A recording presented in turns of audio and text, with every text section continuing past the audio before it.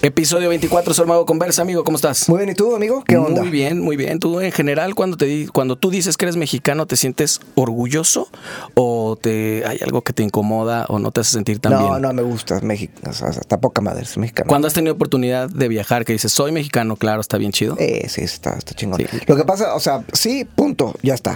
Ahora, eso no quita que haya 9 millones de cosas que me molestan, de las cuales no comparto y que incluso me avergüenzan. Órale. ¿No? Claro. O sea, entonces vamos, como yo creo que de esto es lo que queríamos platicar en este podcast. O sea, ser mexicano, y creo que todos los que nacimos aquí, tendríamos que quizás decir, a ver, sí, güey, claro, México está poca madre, está bien chido aquí. Pero tiene sus como ciertos factores, ciertos asuntos, ciertos aristas donde dices, güey, no mames, está bien culero esto, güey. Sí. ¿Qué pasa, no? Hay muchas cosas que ya las podemos ir platicando a una nivel por de una. política, a nivel de la inseguridad, todo el tema del trato a las mujeres y el machismo, pues la violencia hacia las mujeres, que es pues incluso está este adjetivo de la cual yo podría como medio cuestionar, que es como cultural. Ajá. Pero si nuestra cultura es violentar a las mujeres, no mames, así como mexicanos estamos fritos. Yo creo que más bien es una anticultura, es como una formación, más bien una deformación. Sí, una enfermedad. Sí, ¿no? Que no es como, yo creo que la cultura creo que tendría que como claro, y vamos bien, pues hablar como de cosas muy positivas, ¿no? Que nos den identidad, no cosas jodidas. Pues sí, claro, la cultura es algo que te identifica como sociedad, pero por ejemplo también, ahora que hablabas también de la política, esto que se dice también que la corrupción es parte de la cultura mexicana, ¿no? La manera de entender, y eso a mí me gustaría reflexionarlo, porque todo mundo en el discurso estamos como en contra de la corrupción, ¿no? Claro que no, pero estamos muy puestos en muchos niveles. ¿Cuántas veces no ves en redes sociales que dicen, alguien conoce a alguien en comisión para que me pueda hacer el paro en algo? Claro. O sea, tú sabes que para un trámite es mejor buscar a alguien. Pero hay una explicación, o sea, eso obedece por un lado a que sabemos que hay gente que trata mejor a sus amigos que a sus empleados normales. Así es. ¿Me entiendes? Pero eso es un tema como delicado que hay que atender y que es, por ejemplo, a ver, o sea, yo no le voy a dar una mejor clase a un amigo que a alguien que me contrata para que le dé clases de piano, ¿me entiendes? Claro. No, yo trataría, y no me estoy poniendo de ejemplo para nada, pero es mi experiencia. Yo no tengo por qué como ser especialmente más amable con alguien o darle más información. ¿O más eficiente? O más eficiente, ¿no? Pero probablemente sí le haces un descuento. No sé, capaz que no sé. Pero imagínate que... Capaz que le cobro más caro, pinche amigo. O sea, a lo mejor si ya sabes que tiene más dinero, sabes que a ti te cobro más, tú sí lo puedes pagar, ¿no? ¿A poco sí? Entonces ahí sí eres medio no, o sea, como que pues, depende, si pues pueden pagar ya no cuesta lo mismo. Derecho, a ver. Más bien, entonces derecho sería cobrar lo mismo, ¿no? Cobrar lo mismo, punto, sí. O sea, como... A veces cuando estas cuestiones de las influencias, es corrupción, sí, de acuerdo, pero hay que mirar como a un lado. ¿Por qué, no? ¿Por qué somos así? Uh-huh. Pues porque a veces necesitamos de que nos traten de una mejor manera para que sean eficientes. ¿Qué fue primero, el huevo o la gallina? Claro, cuando es mejor, en todo caso, te sales más rápido del problema. Si supieras que la ley funciona de forma eficiente, pues te irías por ese lado. No estoy defendiendo ningún punto, simplemente estoy planteando. Claro. Pero es muchísimo más fácil darle una lana a un tránsito que se lo lleven al corralón. Salir se va a tardar un mes porque no está puestas las cosas para que funcionen como deberían de funcionar. Sí. Entonces sí, tienes razón. O sea, no es como responsabilidad de alguien directa, es una responsabilidad compartida y sí llega a ser cultural, porque hay mucha gente como nosotros, y ahí sí no me pongo ejemplo, que así entendimos este país. Es un país que está en crisis desde que nacimos. Hace rato platicábamos de que nacimos en la época de, ponle, Echeverría, creo que tú naciste con López Portillo, no me acuerdo el acomodo de ellos, pero ponle por ahí, y después de la Madrid nos tocó el tema de Salinas. Me contabas que tú a ti sí te tocó votar cuando Zedillo. Sí, con los Zedillo, exactamente. ¿Y por quién votaste? ¿No te acuerdas quién estaba? ¿Votaste por Zedillo, amigo? Yo creo que por Fernández Ceballos. ¿Ah, sí? No votaste por Zedillo, ¿estás seguro? No, por supuesto. O sea, en dado caso estaba chido Temo Cárdenas. Ajá. Bueno, ¿en el 94 estuvo? Sí, ¿verdad? Pues sí, tuvo muchos. Sí, o sea, lo que sí me acuerdo es que de ninguna manera por Cedillo. Ajá, por el PRI no. En mi casa la formación, hasta antes que ganara el PG, siempre había una situación como antiprista, no matter what, ¿no? Claro. Antiprismo, así es como en mi casa salió, no sé, como estaba todo mal. Pero pues ahora que odian tanto el PG, pero capaz que ya se les olvidó todo el pedo y ahora por el PRI, con tal que no. Oye, pero es que aparte, sí es importante para mí este recorrido que hago como para comprender un poquito de nuestra generación y nuestra manera de ver nuestro propio país, porque nos toca el Mundial del 86, ya no nos tocó a nosotros la masacre de 68, ni estas cosas que siguieron pasando en los 70, pero nos tocaron otras, híjole, no puedo decir que peores, pero sí nos tocaron. Por supuesto. La increíble devaluación justo ahí en el... O sea, y encontronazos con el narco, pues, ¿no? Lo que pasa es que ya nos hemos como acostumbrado a decapitados y ese tipo de cosas que desde hace muchos años han ocurrido y no solo en otras ciudades, aquí mismo en Guadalajara, pues, ¿no? Y ya está como medio normalizado. Como el tema de la violencia de las mujeres, como que ya desapareció mataron, como güey, no mames, eso es grave, carajo. Sí, y lo que está gravísimo es agregarle a nuestra mexicanidad o a nuestra identidad esa normalización, la normalización de esas cosas, ¿no? Es terrible eso. Terrible. O sea, valdría la pena hacer una profunda reflexión, no solamente porque lo platicamos mucho de repente, no solamente aquí en este espacio, sino nosotros en nuestros momentos de recreación, que platicamos y reflexionamos sobre el machismo que nos... que todavía, que lo ves, lo recuerdas con tus padres, con tus abuelos, ¿no? Que es profundo, está arraigadísimo. Y claro, uno mismo, es una cosa que hay que sanear todos los días. Hay que sanearlo, y digamos, hay ciertas cuestiones como no tan graves del machismo, ¿no? Que tienen que ver como una cosa de que a lo mejor el trato, ¿no? O ciertos chistes pendejos, ese tipo de cosas. Sí. Pero donde sí es grave, donde sí tiene que cortarse ya, eso es el tema de la violencia. Claro.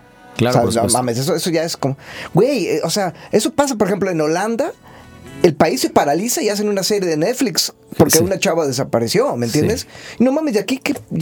todos los días. Sí, y por eso. Estamos ya normalizados. No, estamos locos. No, eso. Sí. Y eso no quiero decir que de alguna manera nos represente como mexicanos, pero yo creo que es algo que está pasando en México, ha estado pasando, ocurre, y no quiero que siga pasando. Y es algo que tiene que ver con mi país y con mi identidad, y de lo cual digo, aborrezco, carajo. Claro, y es brutal que de repente en otro país o alguien de otro lado dice, claro, es el Chapo, ¿no? O sea, que ya te medio identifique que en algún momento fue, no sé, el tequila y ahora es las drogas o el Chapo. Sí. Está cabrón. Cuando, por otro lado, a ver, tratemos también de hacer como divertido esta charla. O sea, como por otro lado, güey, a ver, nada más tener la riqueza de los climas que tenemos aquí en México. Claro. ¿No? La posibilidad de que casi en cualquier momento te vas a la playa y encuentras playas padrísimas, ¿no? Tanto con el Pacífico, con el Caribe, que está, güey, es de sueño. Está con madres. Y por algo vienen de todas partes del mundo, supuesto, ¿no? El clima que está acá está increíble. Y súmale que la comida, güey, no mames, eso sí, la comida de aquí, de este país, es la cosa más... Fíjate que yo es una de las cosas por las que, aunque no lo creas, una de las cosas por las que yo nunca me iría a vivir ni siquiera un tiempo a otro país.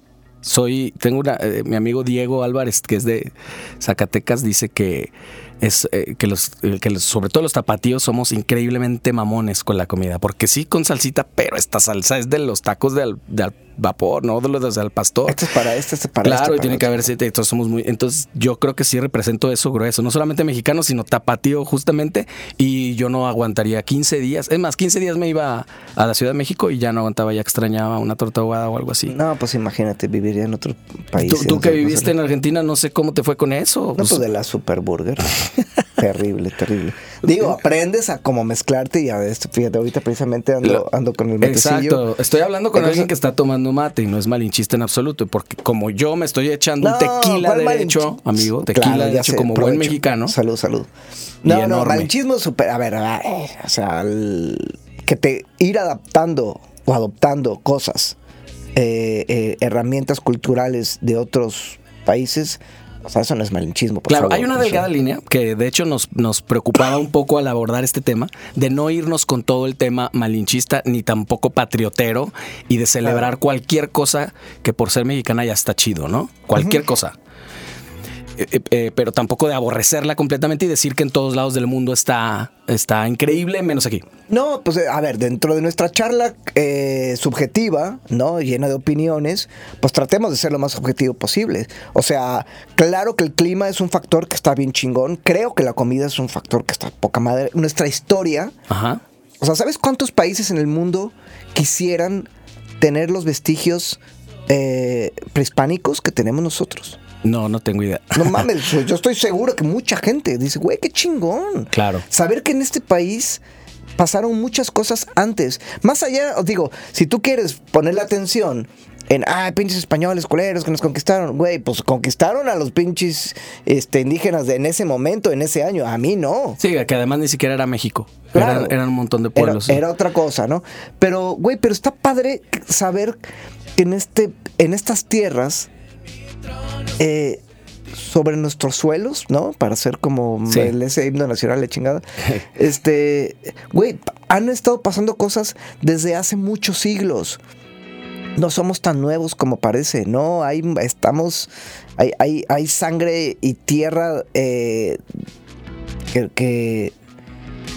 tiene historia. Sí. Eso para mí tiene un valor, que está poca madre, el barro y el adobe y eso cuando vas a los pueblos y todo eso, güey, además es como, no voy a decir ancestral, pero México tiene un sabor como medio clasicón viejón, que eso está bien chingón. Es una mezcla de culturas impresionante. Sí, deberíamos de abrazarlo eso como una realidad, que no hay una mexicanidad, hay un montón. Pues lo abrazamos. Yo creo que parte de ser, o sea, la comida, por ejemplo, o la ropa, es una buena manera de darnos cuenta de cómo si está como bien abrazado. Eso pues. Ya de una me está diciendo que de eso sí estás orgulloso. Pero por supuesto. Tú siendo así pragmáticos, ¿te gustaría que te pichara la pregunta de que me digas una cosa que te encanta de ser mexicano y otra cosa que aborreces, o quieres que te la diga yo? Así te la estoy poniendo de fácil. ¿Quieres que yo te la responda? A ver, si tú me la respondes, yo te picho la pregunta a ti. A ver. Dos cosas. Una, que te encanta ser mexicano. Pues ya lo dije. Una que me encanta, la comida. Ok, y otra que aborrezcas. Que me super caga, fíjate,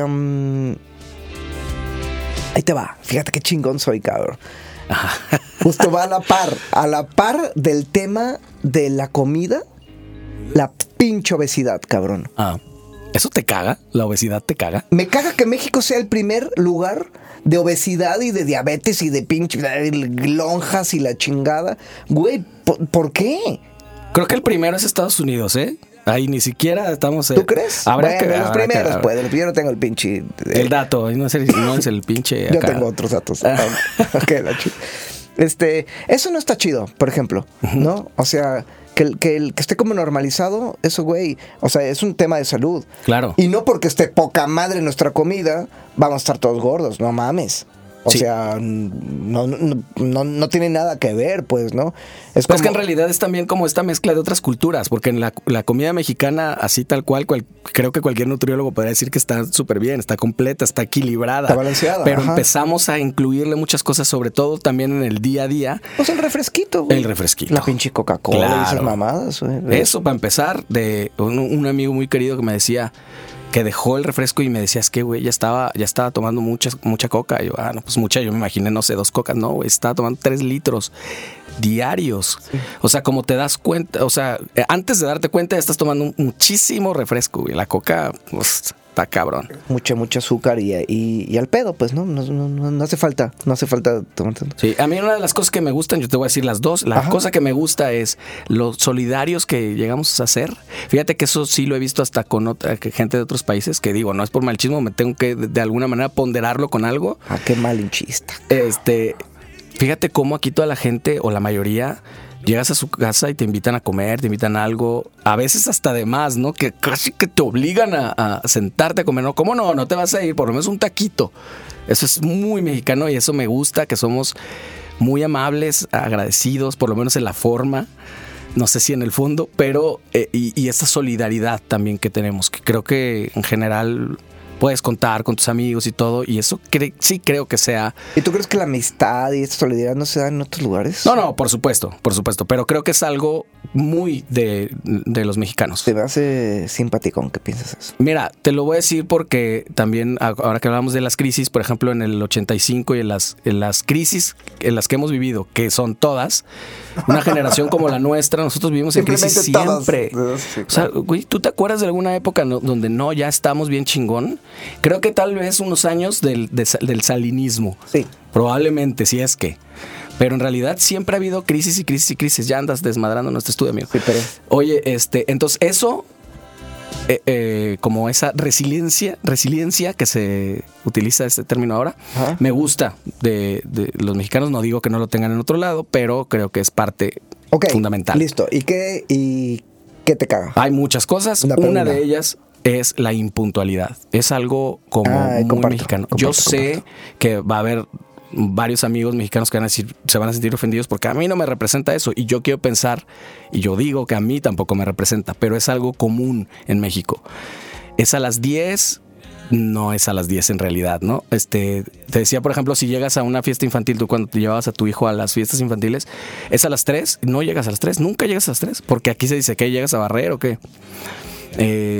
Estamos muy puestos para... Ya que está empezado. Ya que está empezadito, 3:45, pero además a veces muy tarde, güey. Y en la música, por ejemplo, ¿cuántos personajes, pruebas de sonido que son a las 4 y terminan siendo a las 7? No, bueno, eso sí, aquí en Guadalajara, Dios mío, cualquier soundcheck, cualquier cosa, ya sabes qué tal. Y nos saca de onda gruesísimo, por ejemplo, cuando vino Deep Purple, yo no he ido a más, no sé, pero... o sea, exageraban. Realmente vamos a empezar a la hora y todo el mundo, sí, claro, afuera echando una chela, ¿no? A las 9 se cierran las puertas y tuvieron que salir los de seguridad para decir, ya va a empezar, necesitamos cerrar.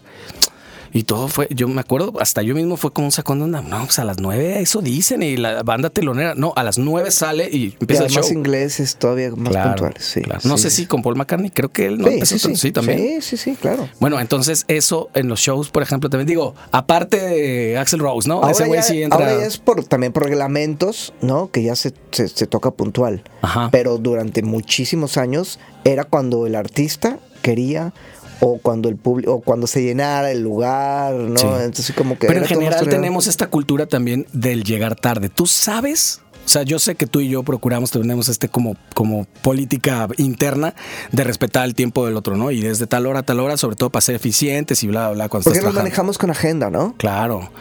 Para las clases, los conciertos, es como, vamos a producir a alguien así como de tal hora a tal hora.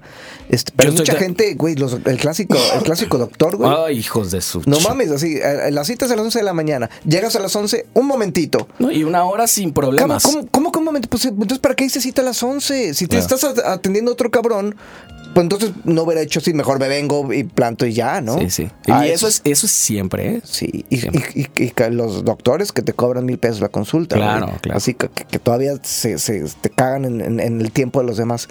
Está bien culero eso. Sí, y esa cultura que se va como normalizando, pues, entonces ya no llega nadie a tiempo, y entonces se vuelve esta obsesión por ir confirmando, ¿no? Ahora con esta tecnología del WhatsApp y eso, pues ya quedaste a las 4 y ya quedaste. En los 90s así era, cabrón. Claro. No tenías manera de estar confirmando. Y aquí es, ya voy, ya estoy llegando, ya estoy en el estacionamiento, no sé qué. Y ya pasó media hora. Como que pareciera que si es a las 4 y a las 4:05, sorry bro, estoy un poquito atorado, ahorita ya llego, y después a las 4:10 ya estoy a punto, y llegas a las 4:15, como si por haber avisado ya se te disculpa la impuntualidad, ¿no? Sí. No, güey, pero pues te avisé.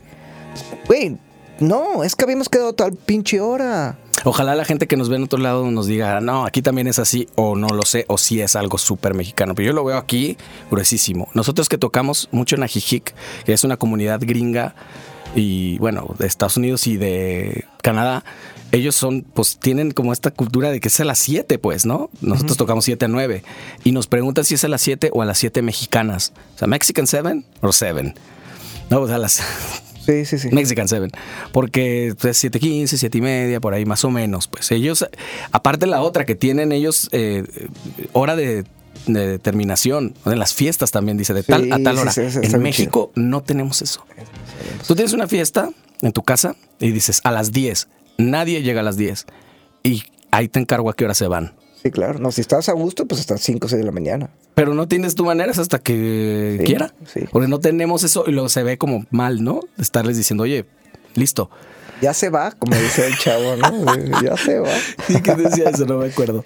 Y esto, ahora que hablabas del chavo también, estos personajes que yo no les quisiera echar la culpa para nada. Para mí, a mí me parece que lo retratan. Cantinflas, Chespirito y todas estas cosas. Héctor Suárez, ¿no? Ajá, no creo que sean culpables de, más bien es una representación de una realidad, ¿no?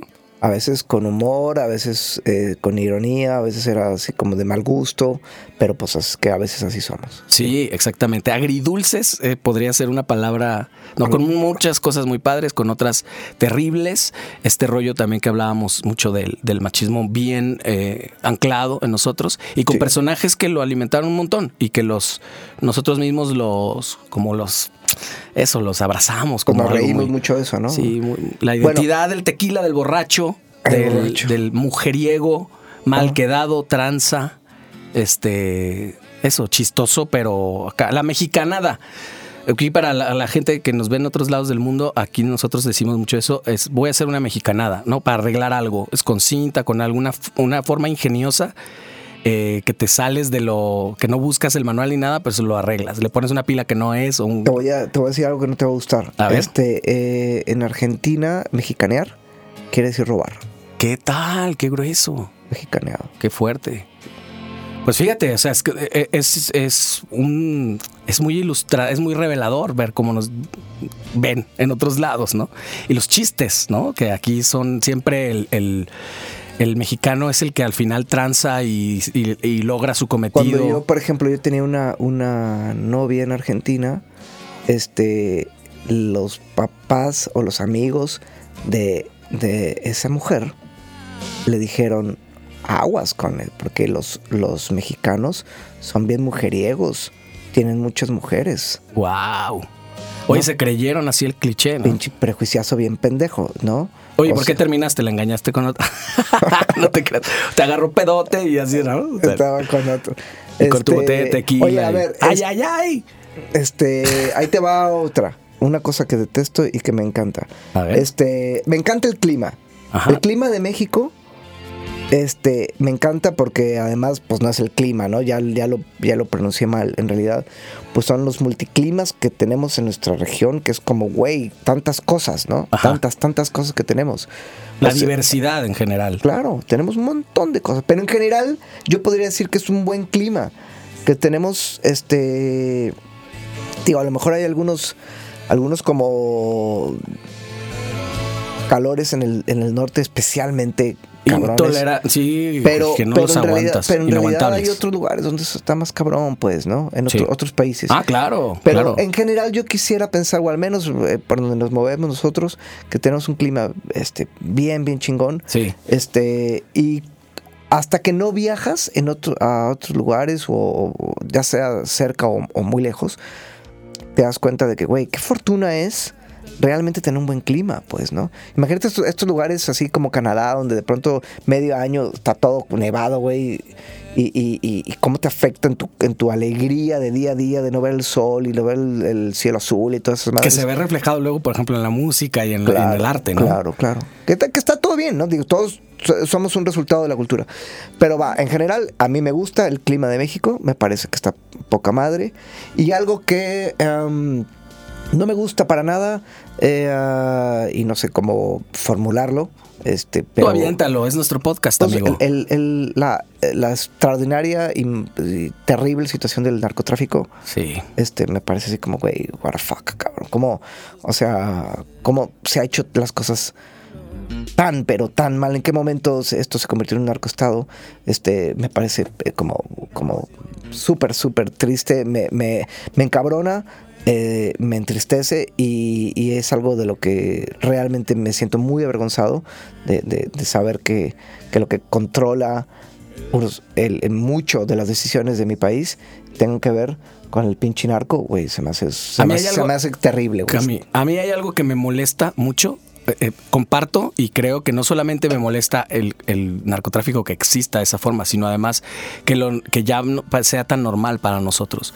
O sea, ya acribillaron una familia a 3 cuadras de tu casa y dices como, bueno, oye, no sé qué, o sea, de verdad en nuestro día a día está siendo cada vez más normal. Es que, ¿sabes qué? No te quiero como cambiar el tema. Es que eso es la violencia. Uh-huh. Y la violencia es un resultado de muchas cosas. Así es. A veces es inseguridad nada más, de que alguien quiso robar, alguien quiso esto. Pero yo me refiero, a cuando hablo de narcotráfico, no me refiero como a las consecuencias del narcotráfico en cuanto a la violencia instalada, uh-huh, que está terrible. También es uno de los puntos que también tuvo yo, digamos, o cualquiera. Pero la situación de cómo se fue planteando el tema de a ver, vamos a usar a México como fabriquita de drogas o como sembradíos de marihuana, como es, y cómo encontrar el negocio perfecto de una manera tan como impune, uh-huh, y cómo no saber negociar con Estados Unidos y cómo no, o a lo mejor sí lo han sabido negociar, por eso están tan ricos, pero o sea, güey, yo no lo quiero tapar, ¿no? El sol con un dedo, como se dice. Pero, güey, qué malas decisiones se han tomado en torno al narco, carajo. Sí. O sea, México podría tener como una política económica más, donde saber aprovechar más los recursos del narco, blanquear ciertas cosas y negociar mejor, carajo. Sí, pues yo creo que ahí, por eso dije que eran dos cosas, sí, el narco y como obvié todo eso que decías, pero también me molesta como la normalización. Y mira, hasta me dieron ganas de llorar, fíjate, se me quebró la voz. No, sí, no está cabrón.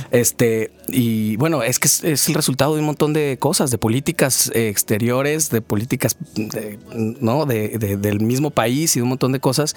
Y de estas, como por ejemplo la corrupción, cómo nos también es parte como de una cultura que también luego no sabes cómo qué fue primero el huevo o la gallina, de qué manera lo atacas, solamente dejando de dar mordida, y eso pues sí, es un paso, pero cuando ves que en realidad el sistema es el que no funciona y es más fácil y es más eficiente, pues listo. Pero eso es muy triste, porque cuando tú dices el sistema no funciona, en realidad, ¿el sistema qué? ¿De México? Sí, claro. En realidad, entonces, como que nos pega, pues. Claro, por supuesto. Soy yo y tú que no funcionamos. Así es.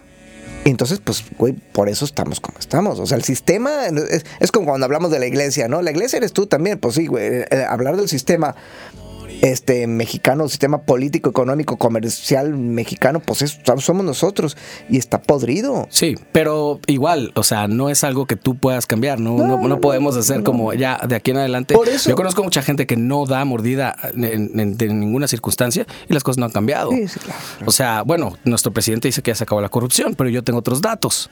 Yo justo lo veo y todavía te siguen pidiendo dinero, te extorsionan y todo. Supuesto, pero bueno, eso también que tú dices, muchos colegas, no necesariamente músicos, o sea, no necesariamente colegas músicos, muchos amigos que repudian todo esto, pero bien que están metiéndose las cosas que vende el narco, y ahí sí eres parte.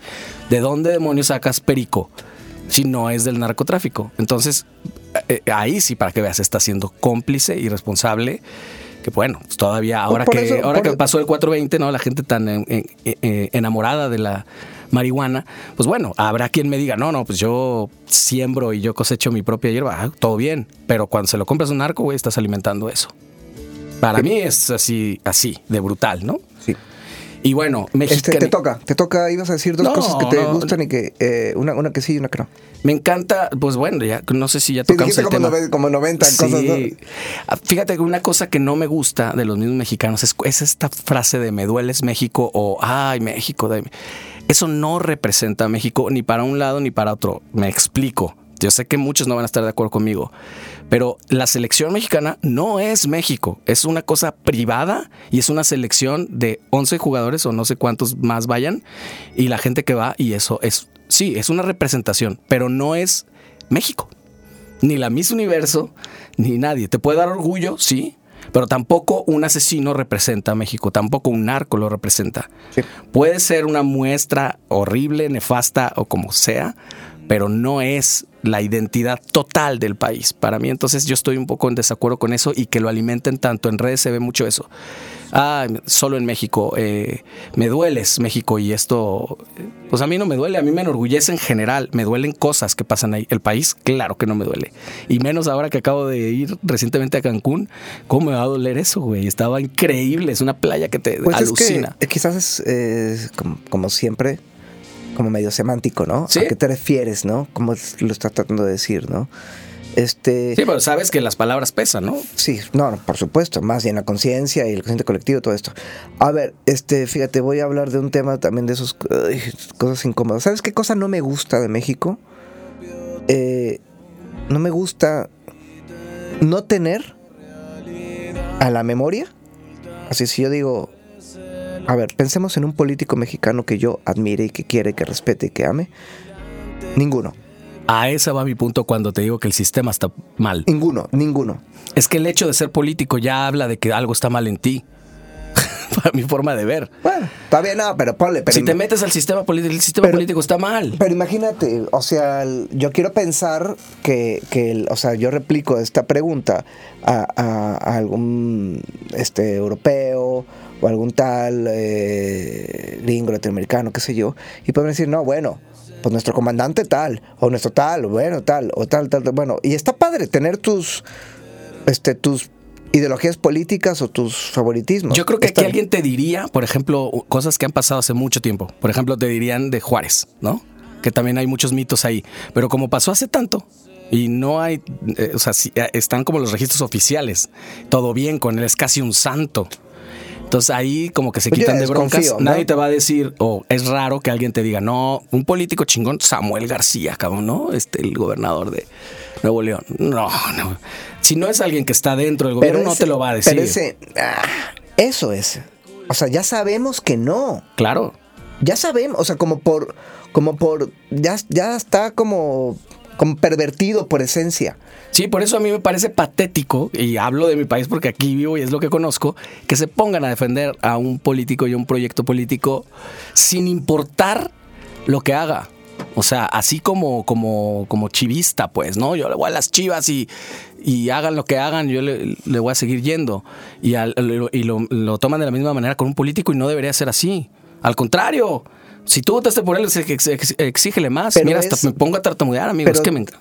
Pero, o sea, fíjate, se trata como medio de... A ver, me gustaría tener un político que yo lo vi actuar hace 15 o 10 o 5 años o hace un año, donde me doy cuenta de cómo se comprometió, de cómo consiguió los votos, de cómo realmente ante un sistema democrático, cómo logró alzar una voz y comprometer tal cosa y romper tal... No, no lo he vivido. Yo he visto que han pasado algunos cambios en otros países y algunos personajes que sirven de motor y de inspiración. Bueno, a nivel político, no, de ninguna manera. Y hay cambios, amigo. O sea, no puedes decir que no en muchos... Digo, no me voy a poner a defender a nadie, pero han habido cambios, ¿no? De lo que nos tocó a nosotros de los 80s, los 90s, ya en el 2000 y eso, hubo cambios en las instituciones públicas se eficientaron. Pero que no reflejan un beneficio. A lo que voy es a que no son suficientes. Este país tiene tantos problemas tan atrasados que no son suficientes. Si el gobierno actual hace cosas, que sí las hace, la verdad, pero se quedan así, súper chiquitas porque no... ¿Me entiendes? O sea, es demasiado lo que hay que hacer. Es demasiado. Nos llevaría décadas. De acuerdo. Porque llevaron décadas de destruirlo. Bueno, vamos a balancear ahora. Ok, ya dije algo que me súper mega caga. ¿Sabes qué es algo que me gusta un chingo de México? Me parece formidable, increíble el buen pinche humor que tenemos los mexicanos. Sí. Como siempre le encontramos la gracia a todos, a cualquier cosa. Siempre estamos como somos amables, hospitalarios. Tú hablabas un poquito más por el lado como de la solidaridad. No, yo hablo más como del pedo, de la fiesta, de la alegría. En general, México no es un país depresivo. No es un país... como con vergüenza o con humillado. No, es un país como muy orgulloso de la fiesta, del cagadero, del jajaja, de reírse, de vente para acá, ¿cómo estás? Y la chinga y hacerla de pedo y jaja, y y bien pinche lleno de como muy efusivo, ¿no? Sí. Exagerado, güey, a veces, ¿no? Sí, gente de otros lados le saca mucho de onda porque somos muy de contacto físico, por ejemplo. Sí, nos abrazamos y nos gritamos y este cabrón es mi mejor amigo. A ver, un tequila para este cabrón, y la chingada y... O sea, efusivos, güey. Somos así como bien, güey, no mames. Claro. Exagerados, ¿no? De nuestros abrazos. Güey, no mames. Sí, mi eso amigo, es como... vente, cabrón, tanto tiempo. Miren, este cabrón es mi mejor. Güey, somos muy cagados. Contamos muchos chistes. Estamos como... Yo creo que somos divertidos. Y eso me gusta. Me gusta que México sea un país alegre. Mira que tiene con la cantidad de problemas que tenemos, con la violencia, con la inseguridad, con los políticos de mierda que tenemos, con el tema del narco, del machismo, de todas estas situaciones económicas, etcétera. Güey, qué padre que seamos.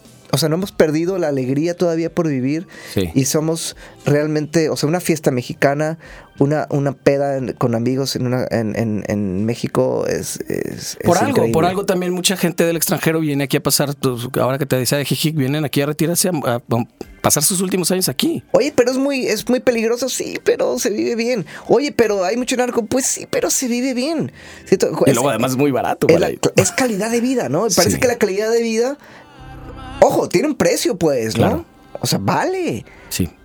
O sea, imagínate, para que la gente venga, a pesar de los feminicidios, a pesar del narco, a pesar de la violencia, a pesar de tanta inseguridad, de todo, güey, pues quiere decir que el otro sí tiene un valor, carajo. No estoy justificando nada, pero hay que darle valor a que en México el clima, la alegría, el estar comiendo tan sabroso en tantos restaurantes tan padres o en puestos en la calle, pues claro. No tienen que gastar tanto, todo, sí. Pero en general eso yo lo celebro, me parece. El ingenio, la creatividad, la inventiva, no las mexicanadas, pero también tiene cierta creatividad. Hay gente muy talentosa que desafortunadamente termina yéndose a otros lados donde es valorada su creatividad y su inventiva y su talento, ¿no? Me estoy refiriendo, por ejemplo, al lado científico y demás cosas como que requieren mucha, pues eso, creatividad. No se diga a los artistas también, que también es cuna de grandes artistas, no solamente en la música, sino en la pintura, la literatura,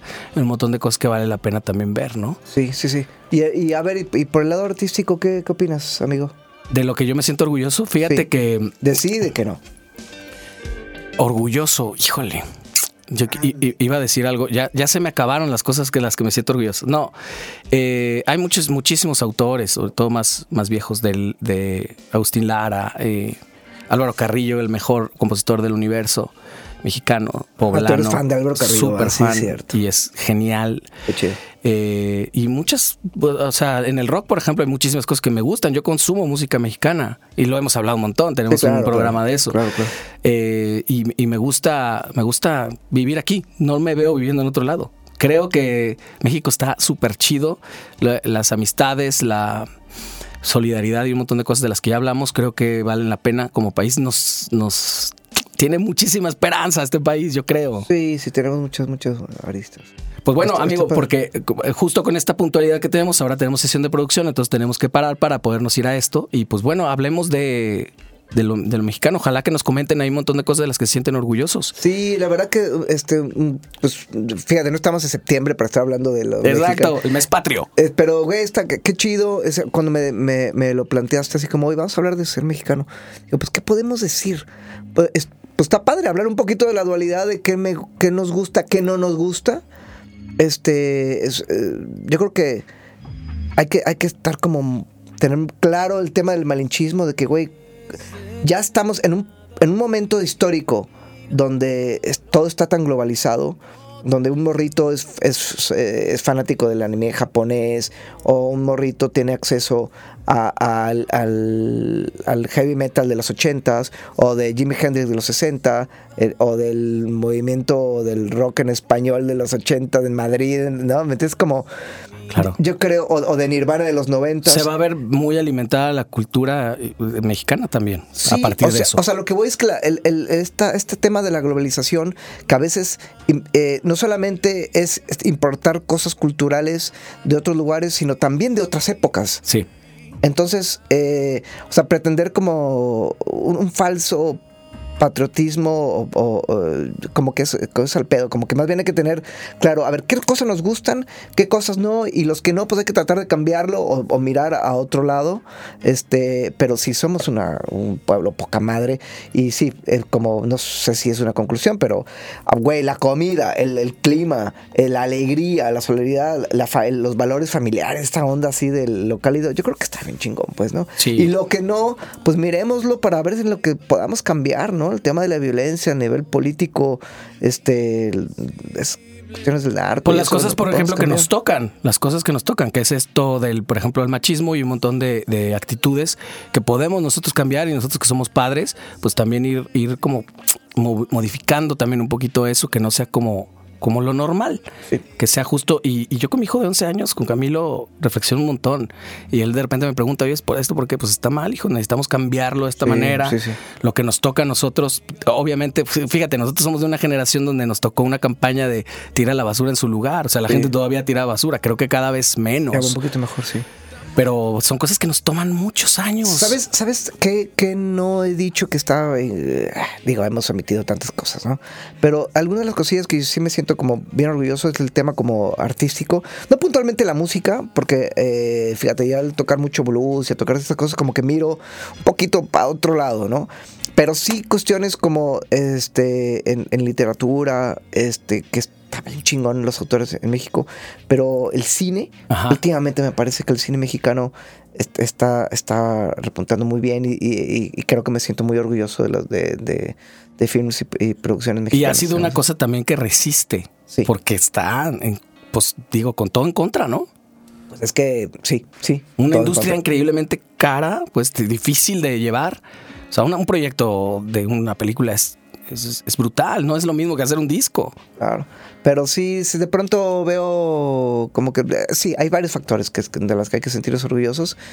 Yo en lo personal me parece que el cine está como bien chido, y hay muchísimas otras cosas. Pues, sobre todo eso, creo que la reflexión vale la pena mucho, y quitarnos de esta cultura algorítmica del like o del on-like. O sea, esta dicotomía siempre de ser mexicano es chido o no. Claro. Porque a los algoritmos y a mucha gente y a muchos como cosas establecidas les funciona, pero a nosotros, o sea, no puede ser que a los políticos les encanta decir o estás conmigo o estás en contra. Exacto, ¿no? porque además ya puedes segmentar, ya puedes saber si sí o no. Eso es lo que me importa. Pues, claro. No puedo dar un like o un no-like. Hay muchas cosas que nos gustan, otras cosas que no nos gustan. Exactamente. ¿No? Tal cual, ¿no? A veces por acá y a veces por allá, como dice el maestro. Saludos a Gio. Le tengo que mandar un saludo al maestro Ernesto Mercado, que ya se acaba de suscribir a nuestro canal y me dijo, mándame saludos por lo menos, maestro. Bueno, pues saludos al profesor, al maestro Ernesto Mercado. Pues vámonos, amigo. Vámonos. Say no more.